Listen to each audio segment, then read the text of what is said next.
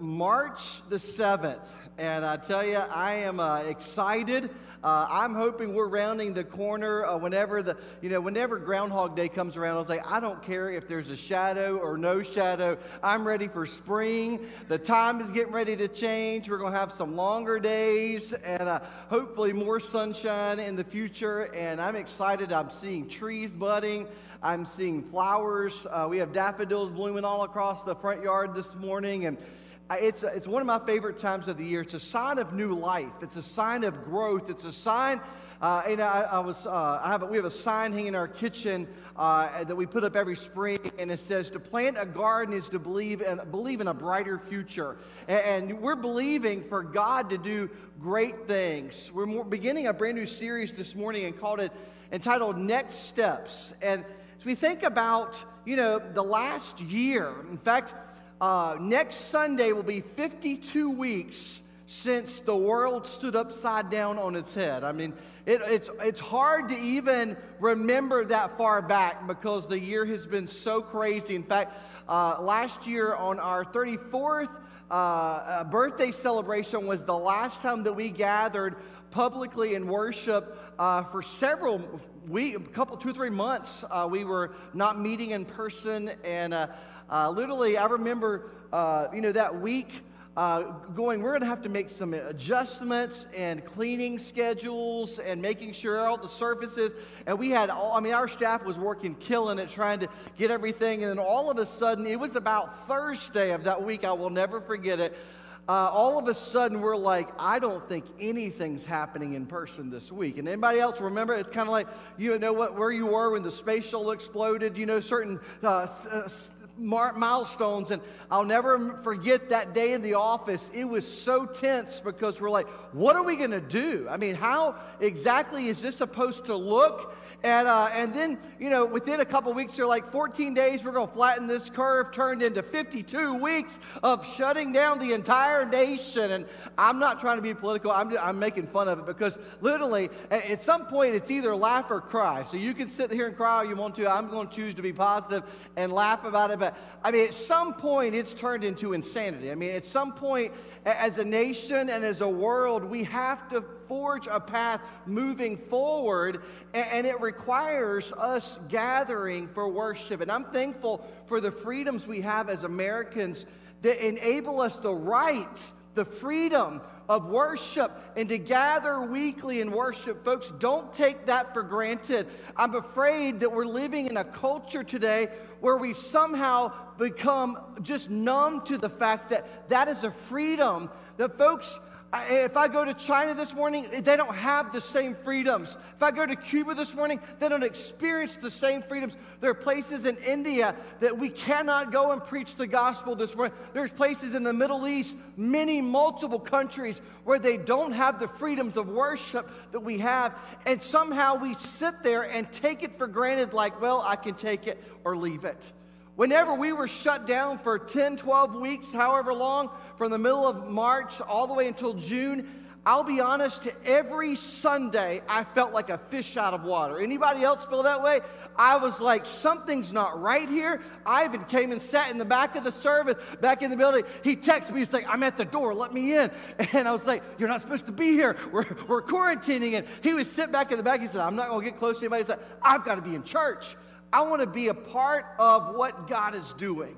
And folks, the reality is as we look around us, everyone over the last year is trying to figure out how to function, how to move forward. It hasn't been an easy time, and I realize that freedoms have been taken and stripped away from us as Americans, things that often can't be replaced.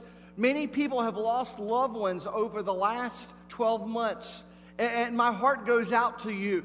Whether it be COVID-related or not, what a difficult time. My mom has been in the hospital, had multiple surgeries in the last 12 months, and to know that she was there alone, I'm telling you, there's something about, I remember sitting in the parking lot, I followed the ambulance to the hospital, and they said, don't follow closely, because we're going fast, and I was like, hang on, we're going to get there, and I get to the hospital, and I go up to the door, and they said, you can't come in. And I was like, what do you mean I can't come in? My mom's in there. Well, you can't go in there. And then the guy looks at me, he says, if you come in, You're subjecting all, this was early on when everything first started happening. He said, if you come in, you're subjecting everybody in the hospital to anything you've been exposed to. And if you come in, you can't go back home when it's done. And I'm sitting here thinking, well, where am I supposed to go? How am I supposed, what do you mean? If I go see my mom in person, I can't go home to my own family? And I mean, the times have been so crazy.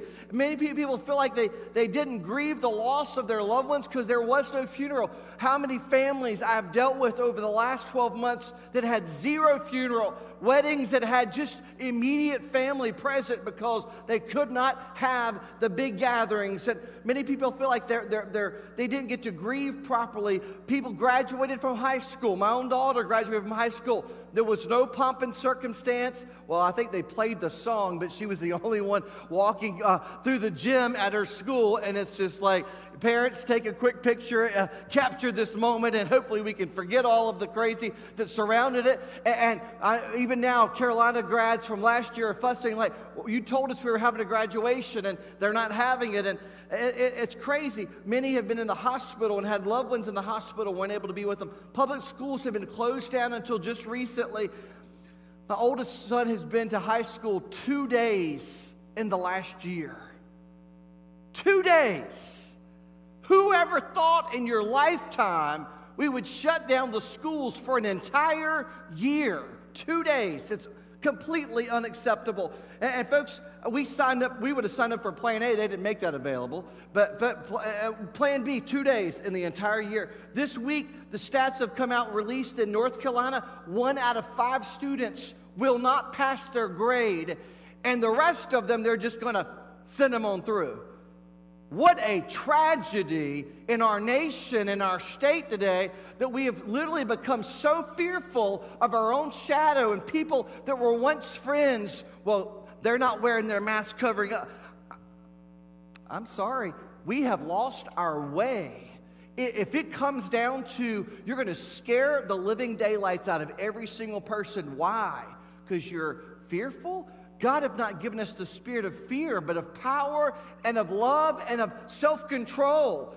Control your attitude, your actions. All of us have got to work on these things. And folks, anxiety and depression, I was listening to a podcast this week talking about in our schools are so off the charts. Suicide, overdoses are so off the charts, folks. Divorce is rampant. I've dealt with divorce in our own church. I've dealt with families breaking up. I'm telling you, it is so off the charts what's happening. And folks, the devil is having a heyday. People are paralyzed in fear, even though 99% of people are going to survive and be fine during this pandemic. There was ever a time for the church to rise up and be the hands and feet of Jesus, it is this morning, church. We can't sit back another year and watch the world go to hell, and we're sitting here afraid of one another. You see what happens is you put that mask over your face and you stay home all day long and don't leave the house.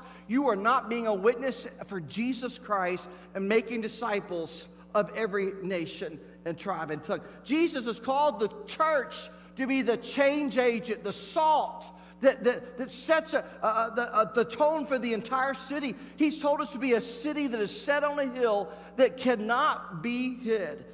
Folks, pastors everywhere are so weary right now, they're quitting by the hundreds. In fact, 2 Sundays ago, I watched 2 pastors I highly respect resign from their pulpits and walk away. Over the last 3 months, I've talked to more pastors who have said, confided in me on a personal level, Pastor, if I had another option right now, I'd take it. I'd leave. And you say, why is that? Because week in and week out, you're ministering to people you don't ever see. You have no idea how they're doing. When you do see them, they're so covered up, you can't tell if they're happy, if they're sad, if they're going through a deep trial, or just standing on a mountaintop celebrating. You have no clue what they're facing. It's difficult. You can't get into the hospital to visit people. You can't get to the nursing home to visit people. People don't want you coming to their house to visit them. You cannot do ministry the way we've done it. It fixes all of these things. Pastors are tired. They're exhausted. They're tired of hearing all of the excuses of why we can't do life. I grew up in a world where come hell or high water, we were going to be in church. And the saying was, Lord willing, if the creek don't rise. Well, folks, it hasn't risen. We don't live near a big river, but it hasn't risen. But yet people are like, well, I guess the creek has risen every single Saturday night for the last 51 weeks in a row. And people are saying, I'm just not going to chance it, Pastor. I'm just not going to chance it. Pastors are discouraged. And folks, it's so difficult. Can I just say, this is not the time to quit. This is time to recommit.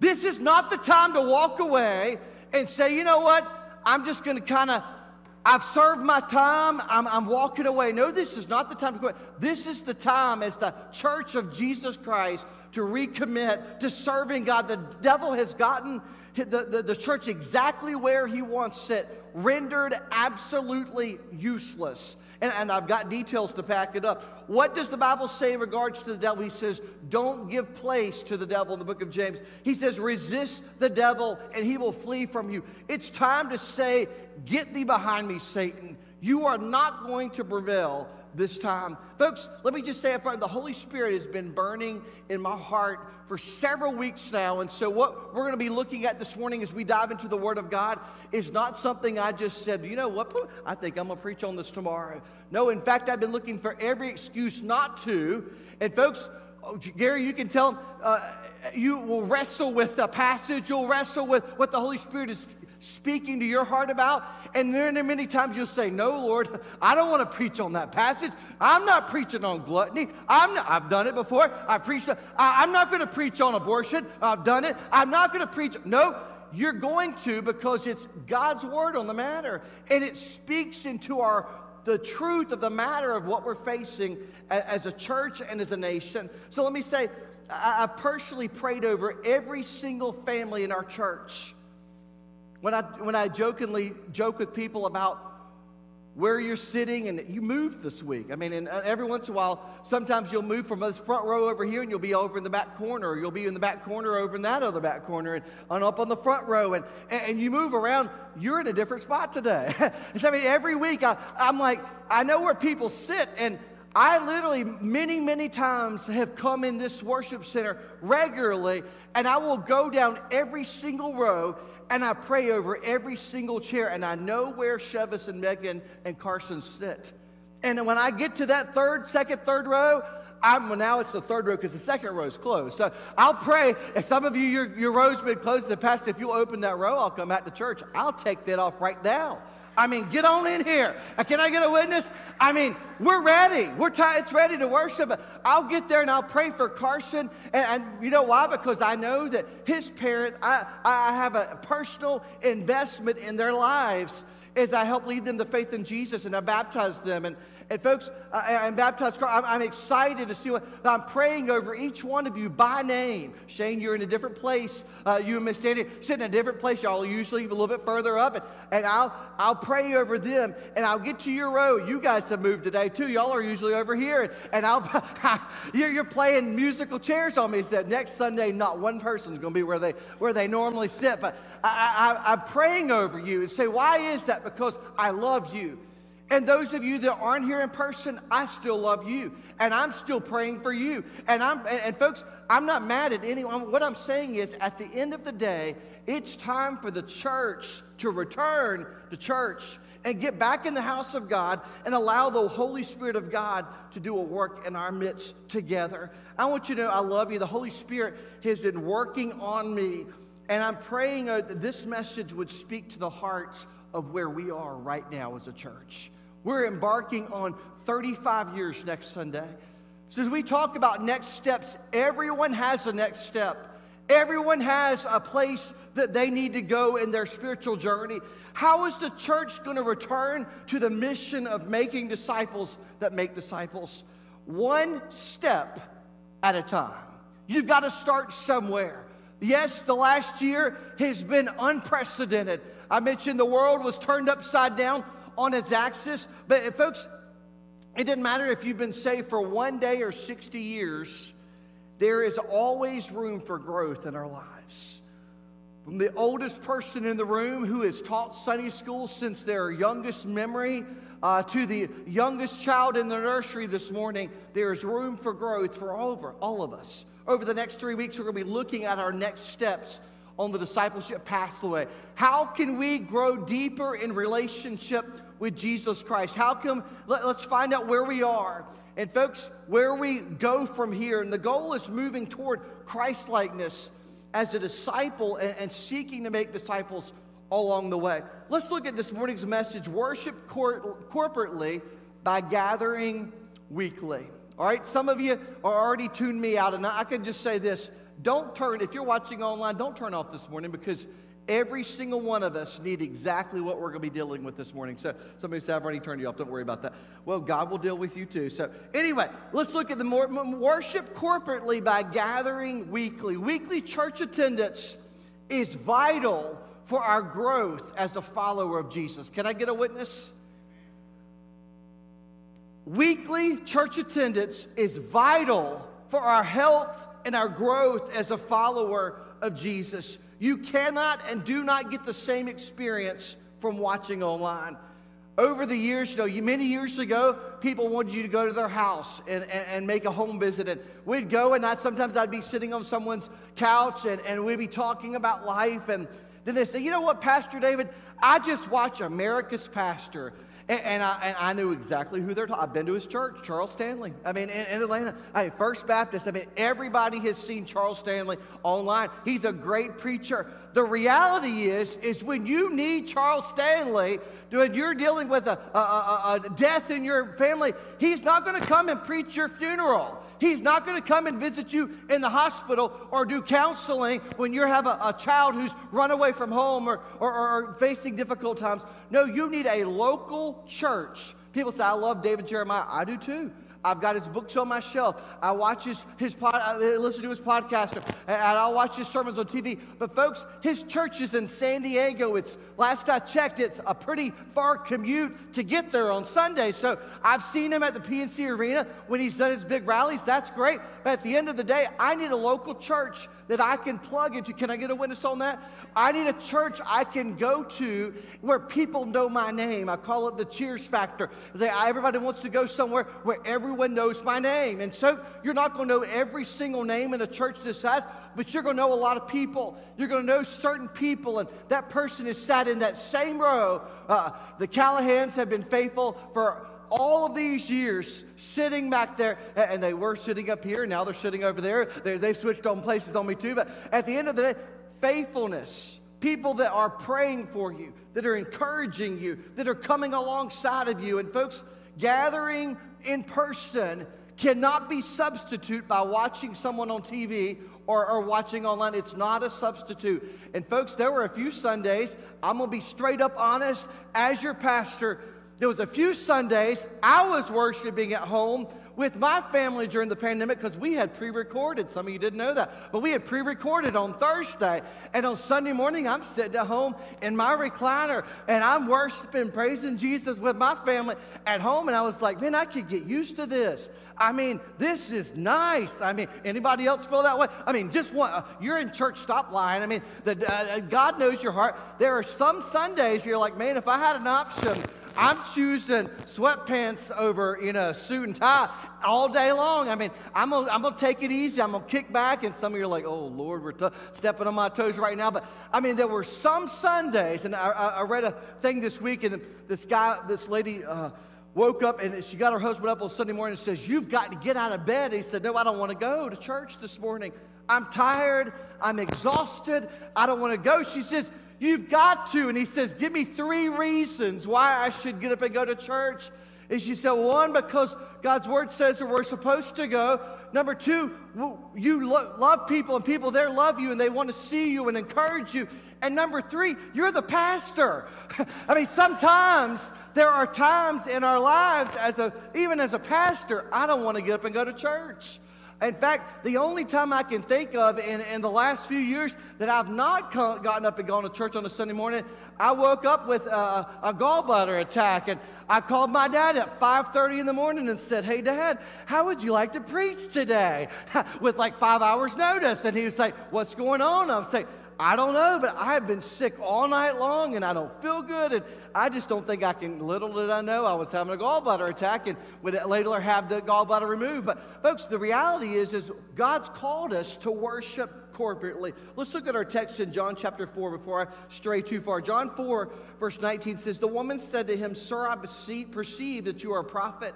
Our fathers worshipped on this mountain, but you say that in Jerusalem is the place where people ought to worship.' Jesus said to her, 'Woman, believe me, the hour is coming where neither on this mountain nor in Jerusalem will you worship the Father. You worship what you do not know. We worship what we know, for salvation is from the Jews.'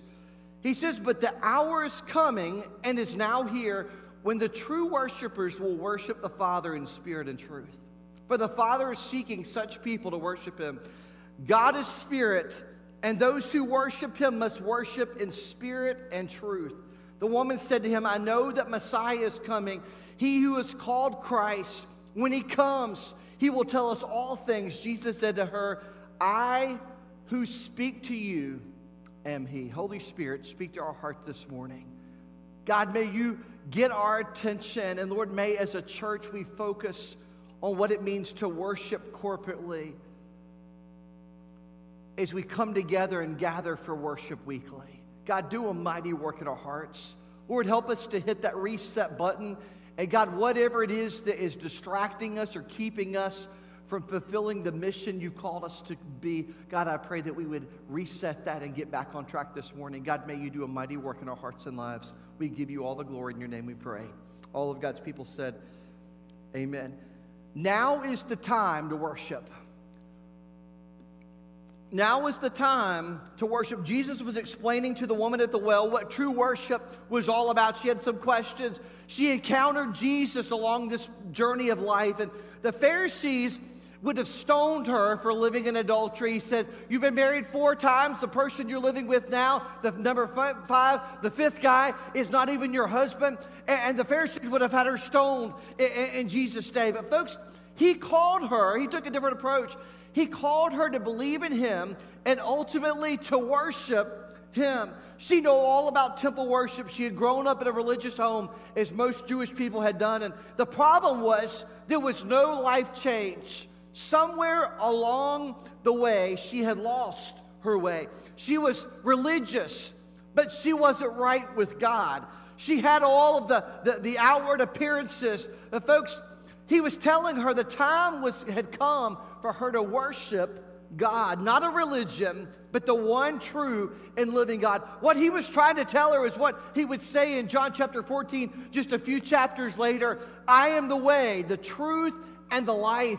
No one comes to the Father except by me." In other words, Jesus is the only way that we can come to the Father. That day, the woman at the well came with a heart full of pain and heartache. She left with a heart full of love and joy and hope for her future. She met Jesus, and he radically transformed her life. And folks, the reality is what took place that day, she came looking for water, and she found living water. Water when she would never thirst again. And all the disciples could think, as you're reading this passage in more detail, and I won't read all of the verses in it, but in its context, all the disciples could think of as Jesus needs to eat. He's been preaching and teaching all day. He needs to get some food. We need some Chick-fil-A, God's chicken. We need to have some Chick-fil-A really quick, or we're going to have a mess on our hands, and Jesus is going to have a falling out spell. All they could think of is, we got to get this lady who's living in sin to get away from Jesus and distract her so that he can eat a meal. And what did Jesus say? I love what he said. In verse 33, all the disciples, that's all they could think of. Verse 34, he says, Jesus said, "My food is to do the will of him who sent me and to accomplish his work." It's on the screen. "Do you not say there are yet 4 months and then comes the harvest?" He says, "Look, I tell you, lift up your eyes and see that the fields are white for harvest." The disciples were worried about the aesthetics. They were worried about the dynamics, the Marys, things of this life, of trying to keep everything organized. And you can only imagine they were like a good usher who's always worried about what's going on behind the scenes. And I appreciate it. I'm thankful for them. But Jesus said, my job is to do the will of my Father, and that's to make disciples of Jesus Christ. Folks, he never lost sight of the mission no matter what came his way, and he knew that the cross was right before him. He knew he was facing death on the cross, but he says, lift up your eyes, see the fields are white for harvest.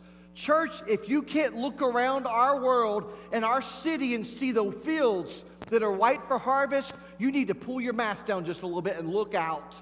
And I'm saying that jokingly because when I wear my glasses and I've got my mask on, I can't see. I mean, it's like they fog up every single time. It's like it's one or the other. I either see or I have my mask on, but I can't do both at the same time. And so what's happening is we're missing the fact that the world is dying without hope in a Savior who could radically transform their lives. Jesus says, look out on the fields. They're white for harvest. When Jesus radically transforms your life, you cannot sit idle for long. You can't sit idle on the sidelines. You want to get into the game. You've got to be a part of the action. This is the most fulfilling thing you can do as a follower of Jesus, is to make disciples of every nation. And folks, because that's what he left us here to do. Church, the fields are white unto harvest. I spoke on this very same text in another book just the other day. What he's talking about, he said, the fields are white unto harvest. Pray ye therefore the Lord of the harvest that he would send forth laborers. Who are the laborers, church? We are. We are the laborers in Christ's church. And verse 39, it goes on and it says, many Samaritans from that town believed in him because of that woman's testimony. He told me all that I ever did. Now, just pause here for just a second. I'm not going to lose sight of what we're talking about. Here's a lady who had quite the reputation around town. I mean, she had been with a whole bunch of different people. And at some point, I mean, word was going to get out eventually. Here's a lady who was encountered Christ at the well. He transforms her life.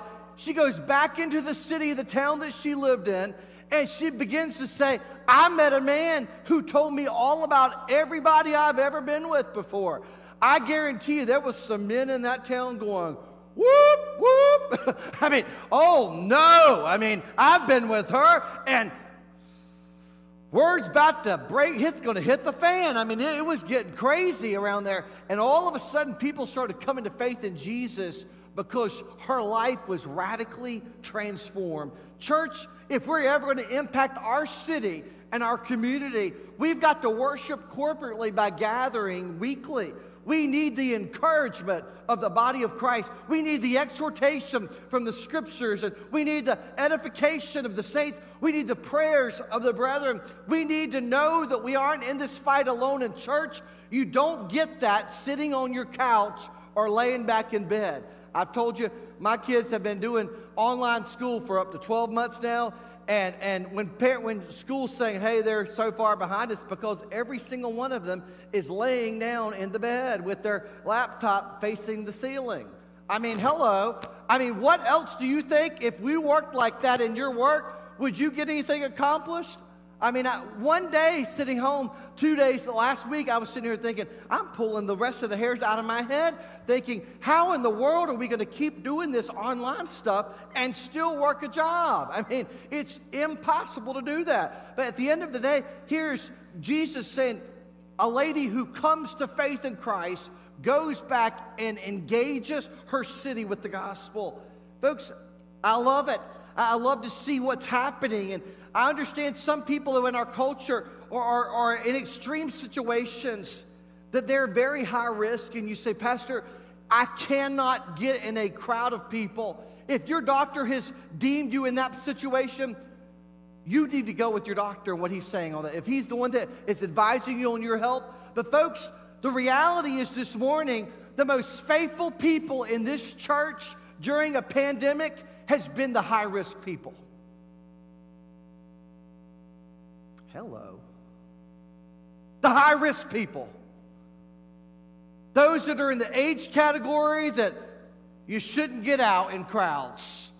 Those that have heart conditions, cancer, have gone through all kinds of other things, are the people that have deemed church as an essential in their life, and they're not going to miss it, come hell or high water. They're not going to miss it. And they've said, I'm choosing to go with God and trust Him with the outcome.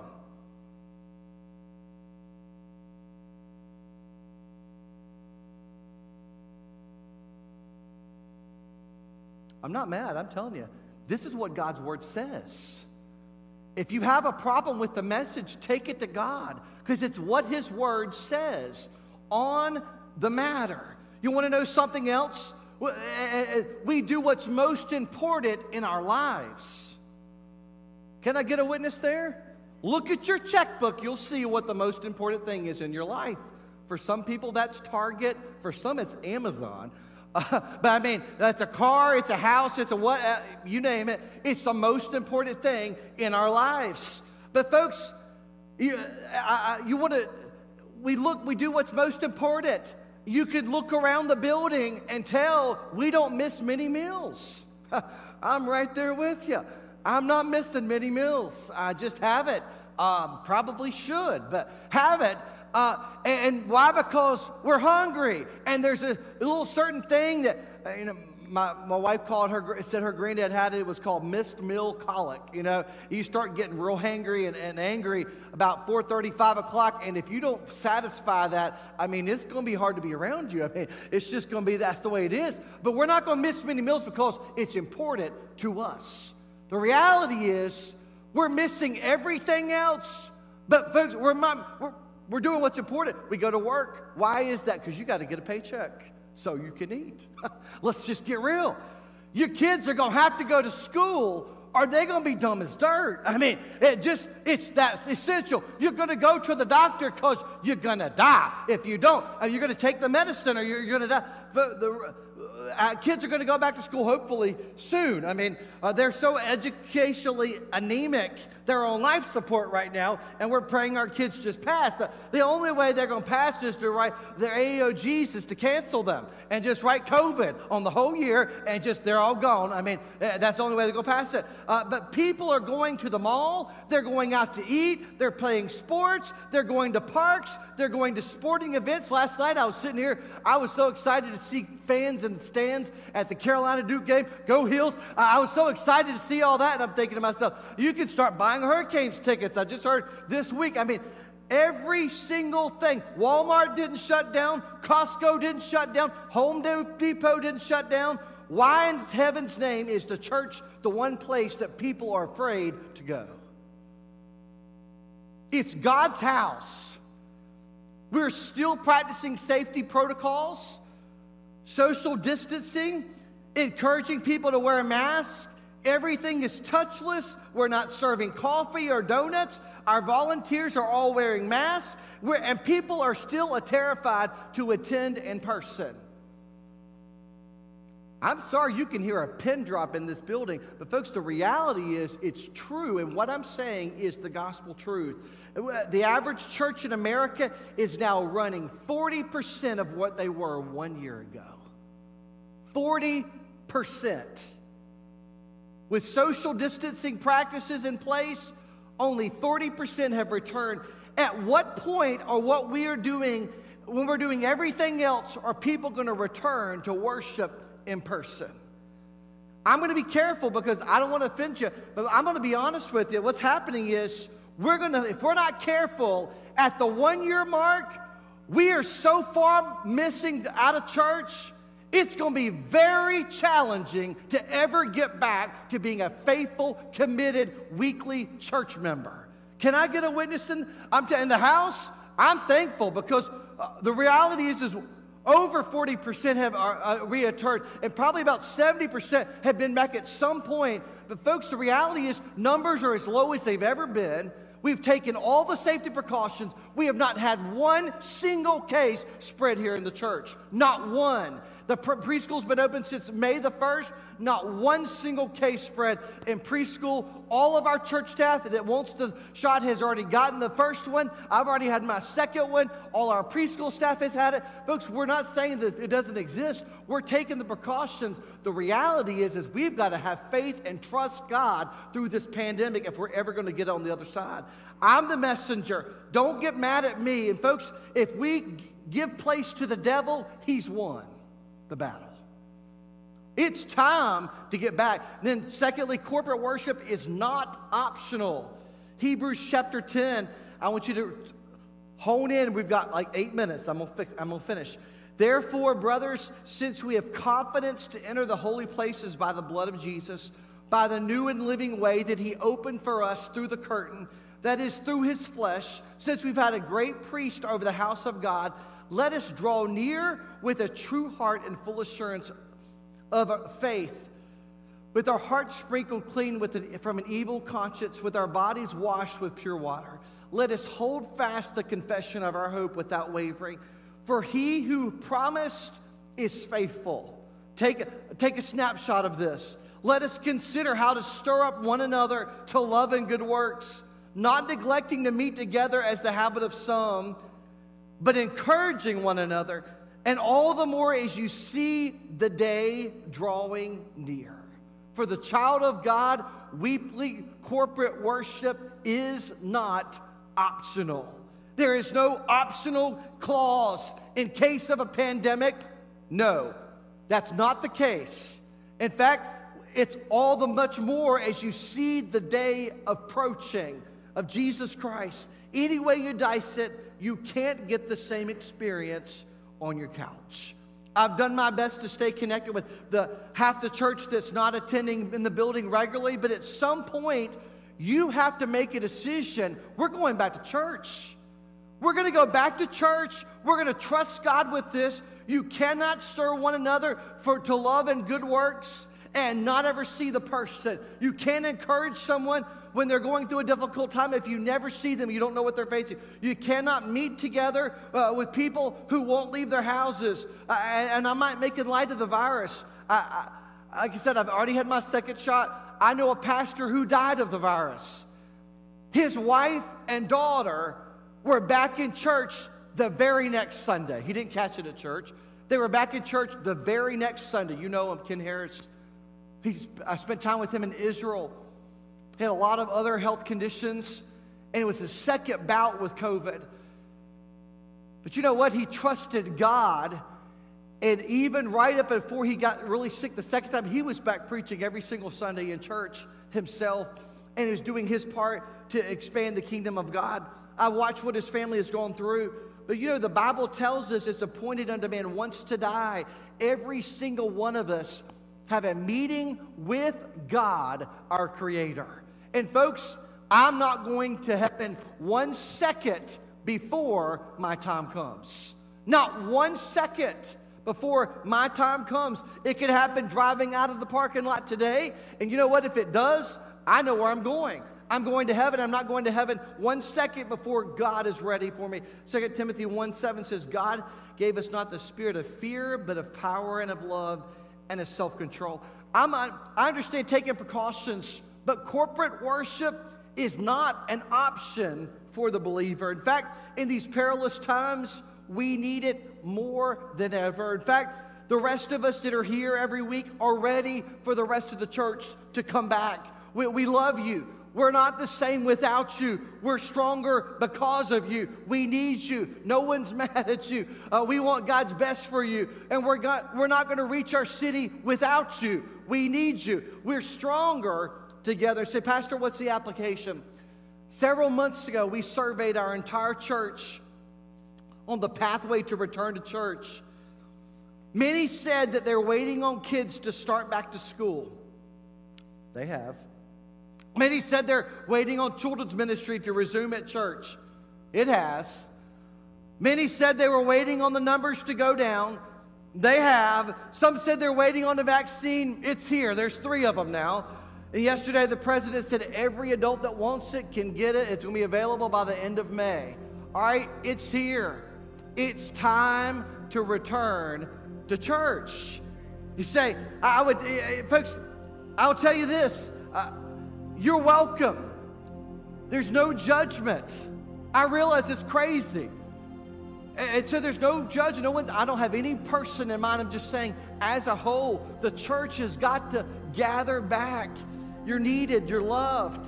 And I would tell you, we'd welcome you with open arms, but it'd scare you back off. You wouldn't come back to church for another year. So we won't do that. Not yet. We'll give it some time. But eventually, I'm going to give you a hug and I'm going to love on you. Why? Because I miss you. I care about you. The people that sit around you care about you. The people of God want to see you and encourage you. The whole thing is polarized. But folks, God is bigger than that. Let's place our faith and trust in God and His ability to protect us and move forward together. And folks, if you're mad at me, call me. Don't post it on Facebook. Call me. I'll buy you lunch. I'll listen to you. I'll love on you. And I'll learn from you. And at the end of the day, let's move forward together and let's allow the Holy Spirit of God. The struggles of this past year with families splitting up, with depression, anxiety, fear, loss of life, it's been difficult. But folks, it's time to encourage one another to good works, to love. Next Sunday is our church's 35th birthday celebration. It's a great day to come home. We've called it homecoming, and for ages it was called homecoming. That's the Sunday everybody comes back. Well, go ahead and put it on your calendar. March the 14th. We're going to have tons of extra chairs set out, and if we need to broadcast it in the lobby, we'll do that, or outside if you have to do that. It's time to return to church. It's time to come join your church family as we celebrate the faithfulness of God over the last 35 years, but as we talk about the vision for the next 35 years, what God is going to do in our church. After the service, we have food trucks set up. It's supposed to be 63 and sunny next Sunday in the parking lot. You can social distance to your heart's content. You can enjoy barbecue that was on the Netflix barbecue round off, whatever it was called. The Mexican truck's going to be here as well. I think I get their name right now. They live in my neighborhood, but they're going to all be here serving great food after the service, and fellowship with the church family. Be a part of the celebration. Let's worship corporately by gathering weekly. Heavenly Father, speak to our hearts. Lord, this message is for the church body as a whole. As a pastor, you've given me a job and a calling as a shepherd. And Lord, part of that job as a shepherd is to lovingly correct and rally the troops. Just as a coach is going to call a team huddle, and they're going to correct any behavior that's keeping them from winning on the team. Lord, the job of the pastor is a role of shepherding, and the shepherd often corrects the sheep, but it's for their own good, and it's for the good of the body as a whole. And God, I pray, Lord, this morning you would do a mighty work in our church life. God, I pray that the devil would not rob us of a single other second of serving in this life. God, we want to be effective as witnesses of the life-changing power of the gospel.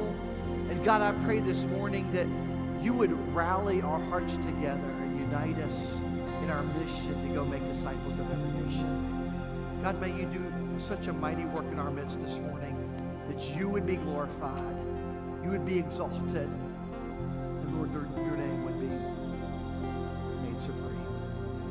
Do a mighty work in our lives. Lord, may we, as we gather next week for worship, Lord, I pray the church family would come together, maybe unlike any other time in previous history, to gather and to give thanks for your faithfulness, but God, to exalt you and to proclaim the gospel from the mountaintops. God, I know that the vision you've given us here at Calvary is one of seeing the lost of our city as fields that are white at the harvest. God, you sent your son, Jesus, to die on the cross so that they might know you. Lord, we are 1 month away from Easter Sunday, the Super Bowl of the church year.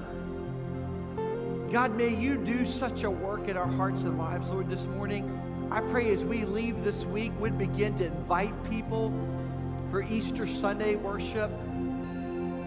God, I pray over the course of the next 3 or 4 weeks, where people would begin to have gospel conversations with friends and inviting them to Easter Sunday worship. And God, that you would fill the building to overflowing. And God, that you would transform lives in our city and our community with the gospel. Lord, in such a fashion, Lord, that we can't take credit for any of it. That God, the Holy Spirit of God is transforming our city one person at a time. God, do a mighty work. Lord, I'm excited to see all of those balls that are going into the display in the lobby, of all the people that have been invited to Easter Sunday, and then to see all of the orange balls coming in as people start accepting Christ as Savior, and Lord, life change begins to take place in our city. God, do a mighty work in our hearts and lives. Be careful to give you all the honor, glory, and praise. In your name we pray. Let's stand to our feet as we sing this final song. God is speaking to your heart. Do business with Him right now.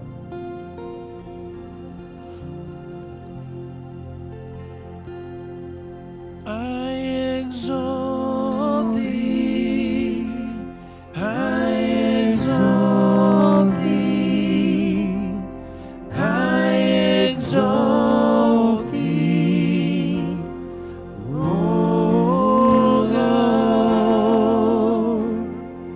I exalt thee, I exalt thee.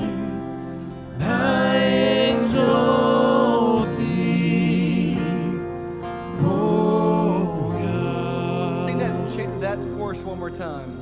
I exalt thee, I exalt thee, I exalt thee, O Lord.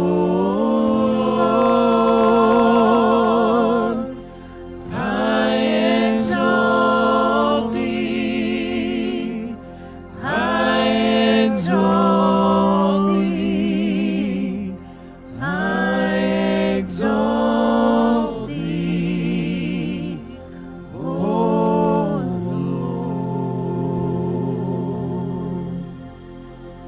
Church, you may be seated.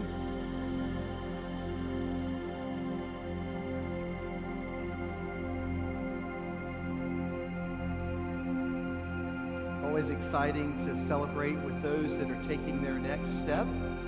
So speaking of next steps, what an exciting time.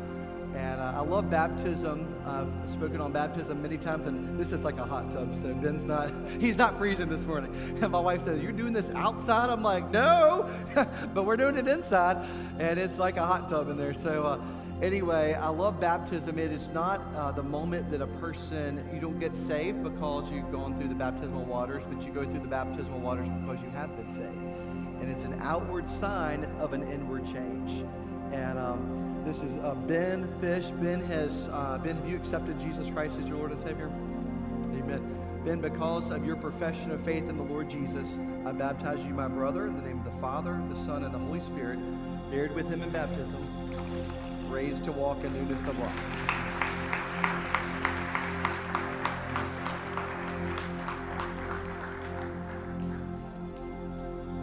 Awesome. Ben and his wife Lee came and joined last Sunday in our church, and we celebrate him taking that next step in his relationship with the Lord and what God is doing in his life. And if you are interested, we have our next baptism is the Sunday after Easter Sunday, which is April the 11th, and we are excited about that and celebrating with them and what God is doing in the coming weeks. We have Dick and Carolyn over here that also have joined the church as well. And their granddaughter, Eden, is going to be getting baptized here shortly. And let's welcome them to our church family as well. Appreciate they are also in that class. I said last week I didn't get a chance to mention them, but I didn't have a chance to talk with them. But They are joining as well in our church family, and we're excited to welcome them to Calvary and excited about the future of what God is going to do in our church. And I think, I don't know if I mentioned, they're expecting their first child here in just a few weeks. We're excited to celebrate with them. We have had, over the last year, we have a whole host of new babies. In fact, on Mother's Day is our parent-child dedication. When's your due date? April 28th. So hopefully, maybe by then, but Mother's Day in May, second Sunday of May, is our parent-child dedication Sunday. And if you have had a baby, or if you are new to the church and have never dedicated your child to the Lord, that does not save a child, but it is a responsibility on the part of the parents, as we're saying, Lord, this child is a gift from God, and we're giving them back to you. But while they're in our care, we're going to seek to teach them and train them in the ways of God, and bring them up in the church, so that at a early age, whenever the Holy Spirit of God speaks to them and shows them their need of a Savior, that they will come to faith in Christ. And we're excited to be along with you on that journey. And know, church family, that we love you. I love you. As your pastor, I am not mad at anybody. In fact, I don't have that bone in my body. I'm not a person like that. But please don't leave here this morning or turn off the live stream this morning and be mad or offended in any way. It's a call for the church to come back home. And it's an opportunity for us to regather. So everybody here that's in the building, you better get here early next week, because you're not going to find a seat. It's going to be full. People are coming back to church. People are getting those vaccines. And whatever it takes, if that's holding you back, get your daggone that vaccine and get your tail in church, all right? I'm gonna tell it like my mom would tell me, like my dad would tell me. It's time for church, all right? And yeah, I am wearing a Carolina jersey, gift of a family in the church. They had it made with my name on the back of it and my birth year. But anyway, they wanted me to be ready for the next, opportunity to wear it like this. But anyway, we're excited. I love you, church family. Looking forward to this week. John?